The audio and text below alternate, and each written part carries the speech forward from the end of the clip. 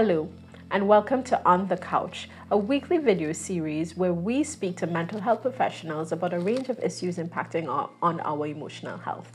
My name is Tracy Rogers. Today I have with me Michelle McIntyre, who is a professional counselor in private practice. Today we're discussing how adult survivors of child sexual abuse cope, function, and recover in our society. Thank you so much for joining me, Michelle.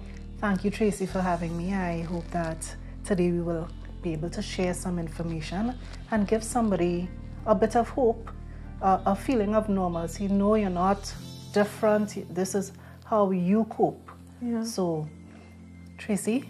Yeah, I'm so grateful for that introduction.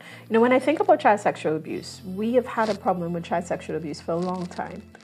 And usually what happens is that there's a case, it's on the front page of the newspaper, there's outrage, and then we bury that body. And we don't talk about it until the next time it happens. However, we need to understand that when a child is abused, that disrupts their functioning for the rest of their lives. That's correct. We've had a lot of successful programming out there. The one that comes to mind is Break the Silence. And we've had other institutions talking about it, trying to keep this in the media so that we protect our children. What I find interesting about this segment is that we're going to be talking about the adults.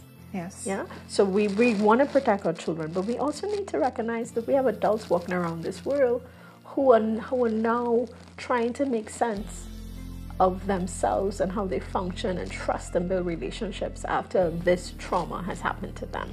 Okay, what I have recognized is that for us in Trinidad and the Caribbean as a whole, we generally tell our children when they've been abused, don't tell anyone. Yeah. So the child now is brought with the responsibility of protecting the adult. Yes. So no one protects this child. And generally these types of abuse continue from the ages of 3, 4 to 15, 16. Constantly, people who they are supposed to trust hurt them and then tell them, don't tell anyone. Yes. What we find happening now is that we see it in domestic violence in adults. We see it in broken marriages. We see it where our young men, our young women are uncertain of who they are and how to build relationships because they don't know how to trust. Yeah. And many times you go through life and it's difficult to even exist in the work environment because you have not built that skill of making friends, because you still have in the back of your mind that if you trust someone, if you let someone close to you, they're gonna hurt you. Yeah.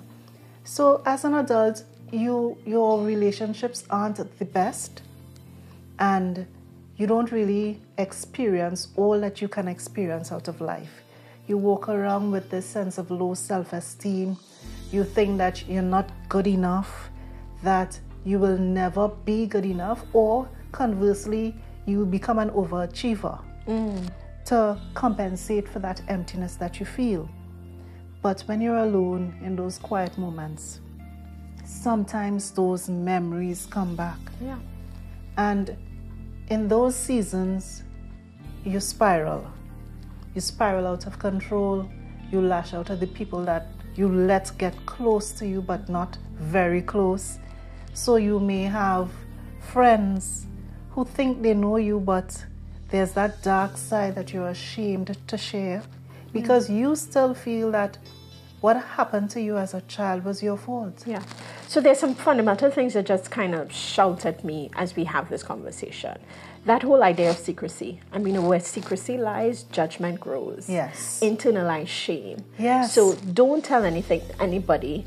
I have now a responsibility to protect. Yeah, after something's been done to me, I must not be responsible for protecting you.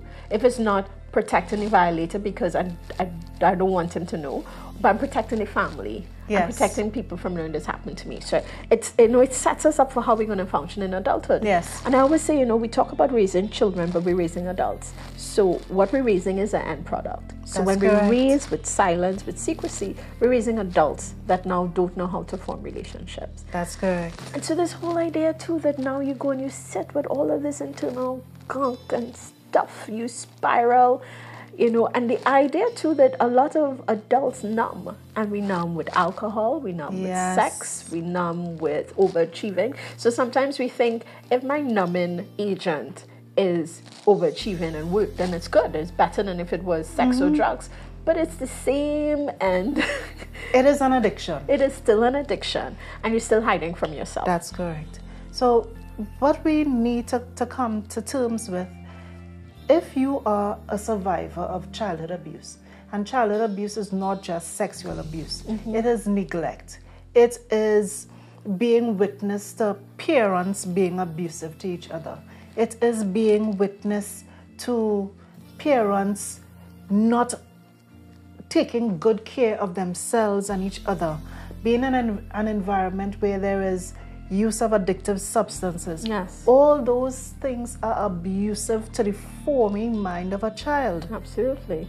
And what we found in the ACEs study is that these children, when they get to middle age, you see that they have heart disease, diabetes, cancer, and our health system is putting all this money into taking care of the end result. Yes. But what doctors are now realizing is many times persons presenting with these ailments, it's because of something that happened in their childhood. Absolutely. And their brains are now not able to deal with healing.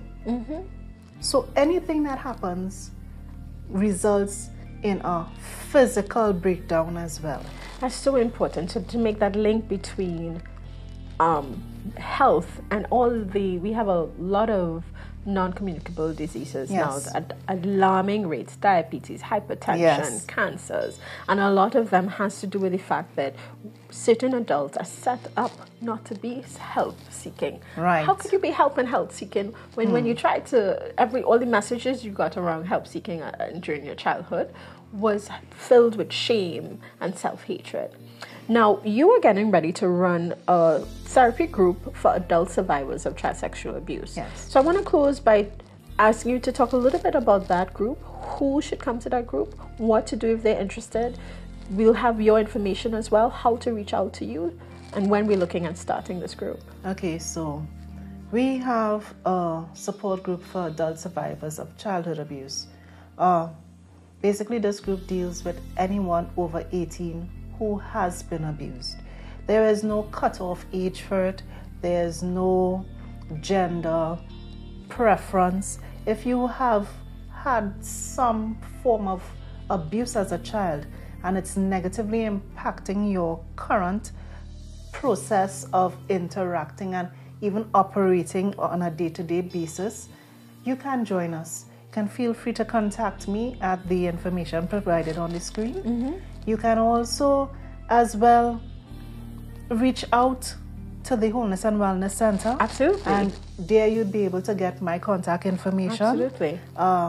We run on Monday afternoons and we run for 1 hour. I also provide an online program where if you can't make it to our location, you can feel free to contact me and we will connect at a time that is convenient to both you and I. Thank you so much, Michelle. No problem. Thank you for all of the information that you just brought and this initiative, which is so important for adult survivors of abuse. If you are interested in joining our support group, in joining Michelle's support group, please, the information is provided on the screen. Please reach out to her.